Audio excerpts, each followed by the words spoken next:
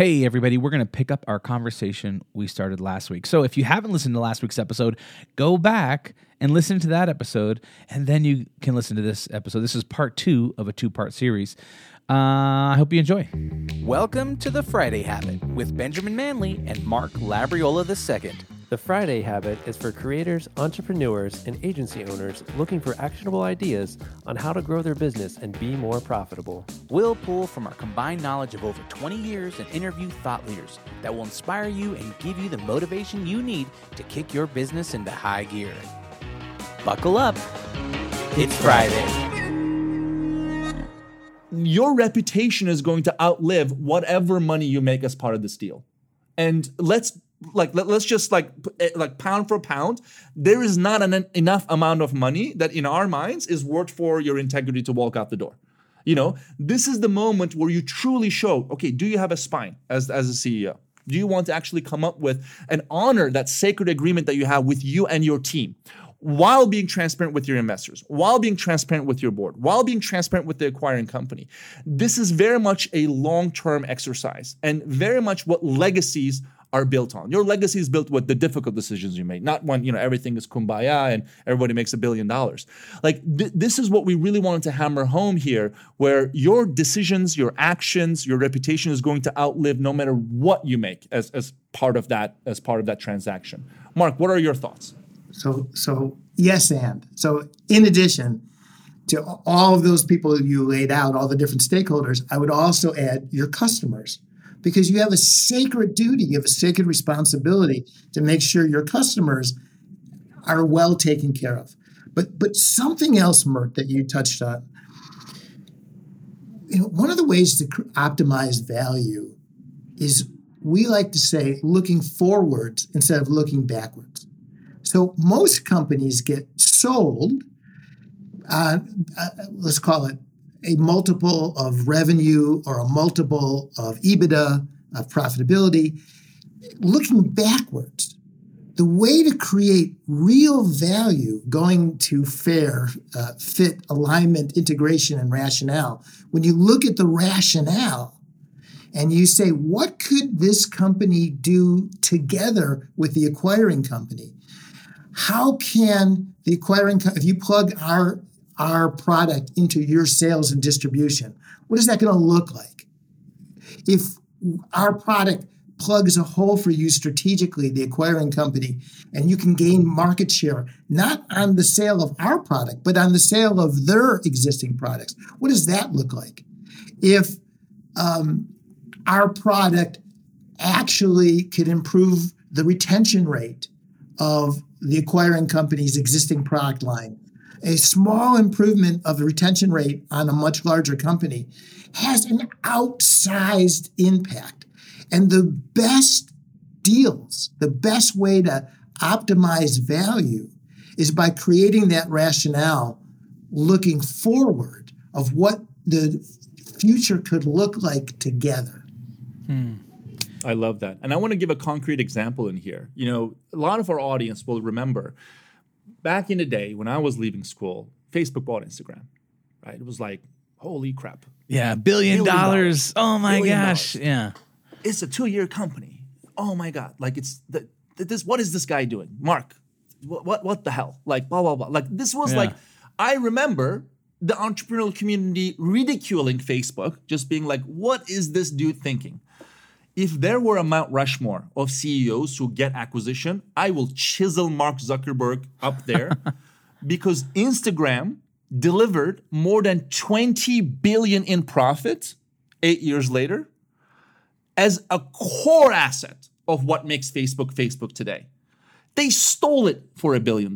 Like that was an ingenious acquisition, because it wasn't about, we have 40 million users, we don't make any money, whatever. No, what can Facebook do if they dominate mobile? This is a much more interesting question. And to that end, actually, shout out to Kevin, the CEO, Kevin Systrom, the CEO of Instagram. His asking price was $2 billion. Like, imagine the audacity of that dude to ask for $2 billion and not have like a funny face, like while he's doing that. With no revenue. With no revenue. Yeah. Because he got it. He understood. Like, look, to them, like what we can do together is worth billions. And look, the final deal ended up being like super valuable, great for all parties. Kevin Systrom ended up like joining Facebook and stayed there for a long period of time. But this is what we want our readers to think through as they think their companies. And look, it doesn't have to be the Instagram and the Facebook, but put yourself in the shoes of the CFO of the acquiring company.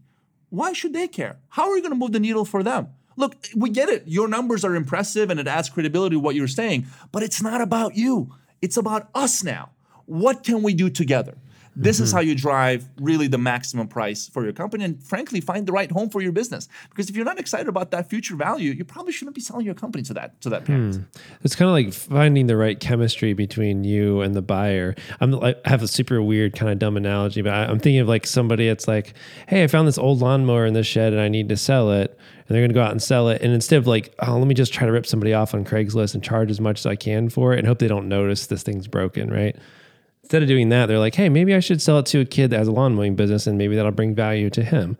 Then it's like, oh, wait, actually, this is a really old lawnmower. This is an antique. It's like only one of a kind. Maybe I could sell it to a museum and for them, that's like a big deal. You know what I mean? It's like, okay, you got to find the right person and also be transparent about what's wrong with it. Like give them the instruction manual, help them make a transition so it's a win for both of you instead of just be like, oh, maybe I can rip somebody off and get a good price for this. Pass the hot potato. Yeah, exactly. Whatever that is. Like that's the wrong way. And by the way, you're not fooling anybody. Right. Like people don't like sell their companies in a day. Like there's going to be a diligence process months long. Right. Like whatever's wrong, people are going to find out anyway. So why don't we start with trust and just be like, hey, this is what we're about. Yeah, well, to be honest. That is actually, I just literally wrote down the word trust on my notes. You know, a couple things here. When we talked to the heads of corp dev at all the major tech companies, we said, what do you wish CEOs knew before they came to talk to you? And universally, every single one of them said, we like to acquire companies that we know, that we trust, that we have relationships with. And so when's the time to start talking to them? Not when you're ready to sell. Right. 2, 3, 4, 5 years before you're ready to sell, because you want to build that relationship. You want to build the trust. And most importantly, you want to be a seeker of knowledge. So when I was the CEO of a company and getting ready to sell, one of the things I used to always do is I'd go to potential strategic acquirers just to say hi, check in, fine. But what I would do is I would ask them, what do you care about? What's your strategic vision? Where are your holes? What are you looking for? Where do you think you're going to be in a couple of years? And sometimes it's private and confidential and they wouldn't tell us. But a lot of times, shockingly, they would. And as an entrepreneur, as a smaller entrepreneur, that was great information because if I knew the larger company was going in that direction, I could sort of subtly shift away, or if I knew that was a hole for them, like dive into that hole and see if I can plug it. So remember that knowledge and trust are a currency that is really important for entrepreneurs to be aware of. I heard you mention earlier the importance of FAIR, fit, alignment, integration, and rational. You've mentioned a lot of those kind of things. Can you break that down for us? And where did that come from? Absolutely. So we want to give credit to one of our favorite folks that we interviewed for our book, Gary Johnson. He ran M&A at Facebook, Apple, Pinterest. Now he runs his own sort of like direct consulting business where he works with founders directly. He's one of the walking legends of like, this is the person that you want to have on your camp when you're selling your company, or you want this person to be the person you're selling your company to because he really just gets it. He coined this phrase, every acquisition needs AIR, the alignment, integration, rationale. And our mere humble suggestion was to add the word fit in the beginning of that. And what that roughly translates to is these critical elements, these 4 things that every acquisition should have. And you can literally think about you're adding zeros, the more elements that you have of the acquisition. Yeah. Fit is the cultural fit between the two companies. Do you get along? Like, look, if you're a high-flying, tech company that makes, quick decisions, don't really like follow authority as much, you're like way more about like rapid iteration, maybe you won't fare well in a traditional 100-year-old, like old moving, like Walmart type company. Again, shout out to Walmart, it's a great company, but again, we're talking about cultural feeling. Can you sit next to these people on a plane for 4 hours and like have a great time? Fit. Alignment. Are you aligned? First, internally, are you aligned with your board? Are you aligned with your team? Are you aligned with your co-founders? Are you aligned with your family around like what you're trying to do? As well as, are you aligned with the acquiring company in terms of the direction that you're all going to go together? Again, critical element of why should we care here? Integration. Is there a plan in place where these two companies can deliver value together? Like so many times we see examples of companies, they have competitive products, for example. They get acquired. One of them sort of like ingests the other one. And like the products keep competing after like years because they never integrate and they're like literally fighting against each other in deals. Like that, like there's so many examples of integration failures that there has to be a clear, thoughtful plan of how these companies are going to come together. And most importantly, put the customer first. How are we going to deliver more value to our customers? Which brings me to the final point, the rationale. Can I explain to my, 88-year-old grandmother why this really makes sense? Like why together we're going to deliver more impact for our stakeholders, for our customers? Is there something that strategically we feel for the acquiring company? Is there something that together that we can drive more value around? Most people, if any, think about this rationale, but the F and the A and the I are equally important in terms of how a deal comes together, because inevitably every deal runs into roadblocks. There are pencils down moments, there are challenges, you mess something up, you like think it like intentional or unintentional. There are like deals are difficult to come together. The medicine for every challenging deal is trust. Is whether you trust the person that's in front of you. That's how you sort of lubricate the sort of when something gets stuck, that's where you add WD-40 for things to keep moving forward. These elements are trust generators. Think of them as like the battery that you're charging up so that when you're ready to actually make something happen, you're using the energy that you stored up over the years. So you're sort of turning like potential energy into kinetic energy in here. And these are the elements of how you make that happen. That was so well said. Hey, thanks, Mark. We should write a book together.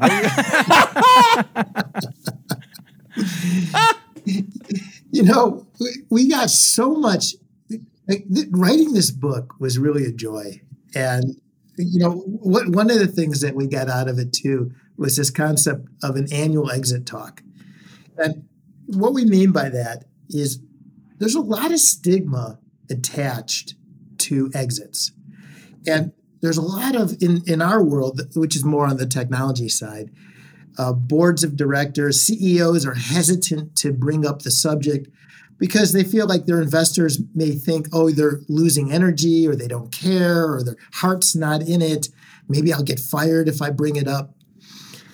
And we came up with this idea, this concept of an annual exit talk so that once a year, it's regularly scheduled, you're going to be open and transparent, and the CEO is going to have an opportunity to say, how they're feeling. Like, we're kicking butt, a lot of momentum, we're gaining market share, it's way too early, now is not the time. Or, things are starting to slow down a little bit, there's some competition coming, our technology is getting a little bit old in the tooth, or whatever it is. To have an opportunity to have that conversation. And the same with your board and your investors. We're VCs. Every VC fund has a life cycle. It's typically for us, it's a 10-year life cycle. By year 10, we got to get some exits and return capital to our LPs. And so they're starting, the more time progresses, we're starting to feel a little bit of stress and urgency to get that exit going. And VCs don't necessarily talk to each other about fund dynamics and fund timing. And so by creating an annual exit talk, it also gives you the luxury of time. So if you think, maybe 18 months from now, 2 years from now, it'll be the right time, you can start talking strategically Who's the most likely acquirer? Is it going to be a strategic, a competitor, or a much larger strategic company? Or is it going to be a financial buyer? Is it going to be a private equity fund? What do they care about? Do they care about top-line revenue and growth? Well, maybe if you have a little bit of time, you can juice up the marketing, push top-line growth a little bit. If it's EBITDA, it's a financial buyer. Well, maybe you tighten the ship a little bit. You spend a little bit less on marketing. You really focus on your bottom line and make sure your EBITDA numbers are good. Maybe they're buying you for intellectual property. So you have a chance to beef up your patent portfolio, make sure all your ducks are in a row. If you have a little bit of time and you have alignment around your board, it gives you the ability to also optimize the returns. Mert, I have a question for you. When you started your company, did you start it with the intention of selling it eventually, or how did that come about as far as, did someone just knock on your door one day and say, hey, we'll give you enough money to buy a Japanese van, and you're like, done? Like, how did that work? When I was starting out, Exit Right didn't exist at the time. So unfortunately, I had some, I had the advice that every founder most of the time hears from, people who are further along in the journey, whether it's your investors or mentors, whatever, which is, just build a great business. Great. One of the legends of the startup investing world is a gentleman named Paul Graham, who started Y Combinator, very, very successful, entrepreneur in his own right, very interesting author. Lots of original ideas came from Paul in his contributions to startups. But one of the things that we humbly disagree with him on is that he had this seminal post that he wrote, which is startups should never talk to corp dev. Which, by the way, plagued the M&A business for literally the decade after that. Because this is why startup founders don't want to talk to M&A people, because Paul Graham said that we shouldn't talk to them. Right. And his idea in writing that post was, if you build a phenomenal business, metrics are flying through the door, it's growing, it's crazy, whatever, don't worry, they will come.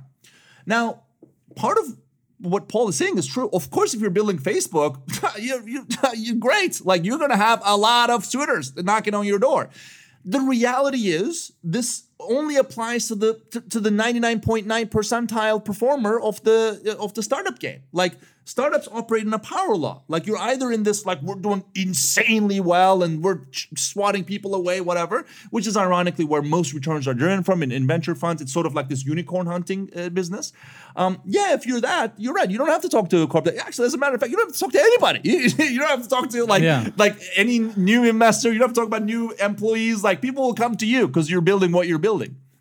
This is not practical. This isn't practical for the rest of us, the mortals of the startup world, which are plenty fine, high growth, fantastic companies. They're just not Facebook. There's 10 of those in a decade. It's not some sort of a realistic thing. Aspirationally, it's fantastic, but it's just not realistic for the majority, for the mass of the startup world. So I would actually never thought about selling the company. And I knew, look, if, one of the sort of the table stakes arguments was, we're building a technology that improves quality of care in hospitals. One of that ways of doing that is through better hand hygiene. Well, if we improve hand hygiene rates, guess what? They go through more soap, more alcohol, hand sanitizer. So probably we should either have partnerships or, an eventual acquisition conversation with someone who makes a lot of this stuff, because we go to a hospital, they double their hand hygiene rates. Well, guess what? We just doubled revenues for a lonely sales rep somewhere who were just had Christmas. We're what the hell happened to this account? I just doubled my sales. Well, imagine what we could do for all of your accounts like this. We could just double hand hygiene rates. So I knew that I had sort of a theoretical basis, but I didn't do anything about it. I had this adverse reaction. All my competitors should rot in hell. I never ever want to talk to them. I don't want to hang out with them. I had this very toxic relationship with folks that who one day could acquire me, because I was I want to win. Screw them. I don't want them to win. I want them to go out of business. That was a very short view. Again, one-sided. Very anti to what Mark and I were talking about how you build an ecosystem. Think of it like a garden that you're cultivating. One of the folks that we've interviewed for our book, and Bonaparte, sort of gave us this advice where I always have my party dress on And I always like make myself a known entity with the companies that might be in competition with me, but one day could be my acquirers. And we're not saying go talk to these people and like share your financials with them, but be a known entity. Be the sort of like curious mind that is bringing new original thought into this space that they've been in forever. Like there is a way for you to generate a relationship with someone who one day be your acquiring partner. Or you may acquire them. Or you may acquire them, vice versa. Like you can be a known entity to those organizations without necessarily, revealing what's under the hood or like, here's our customer list, here's or whatever. You don't have to pander to these people, but you can be a known entity. One of the rare folks that I had done that with, and this was through sheer I just like them, and we were part of like an industry organization together, was S.E. Johnson. And so, we got an inbound, like it was early in 2019, we got some inbound interest.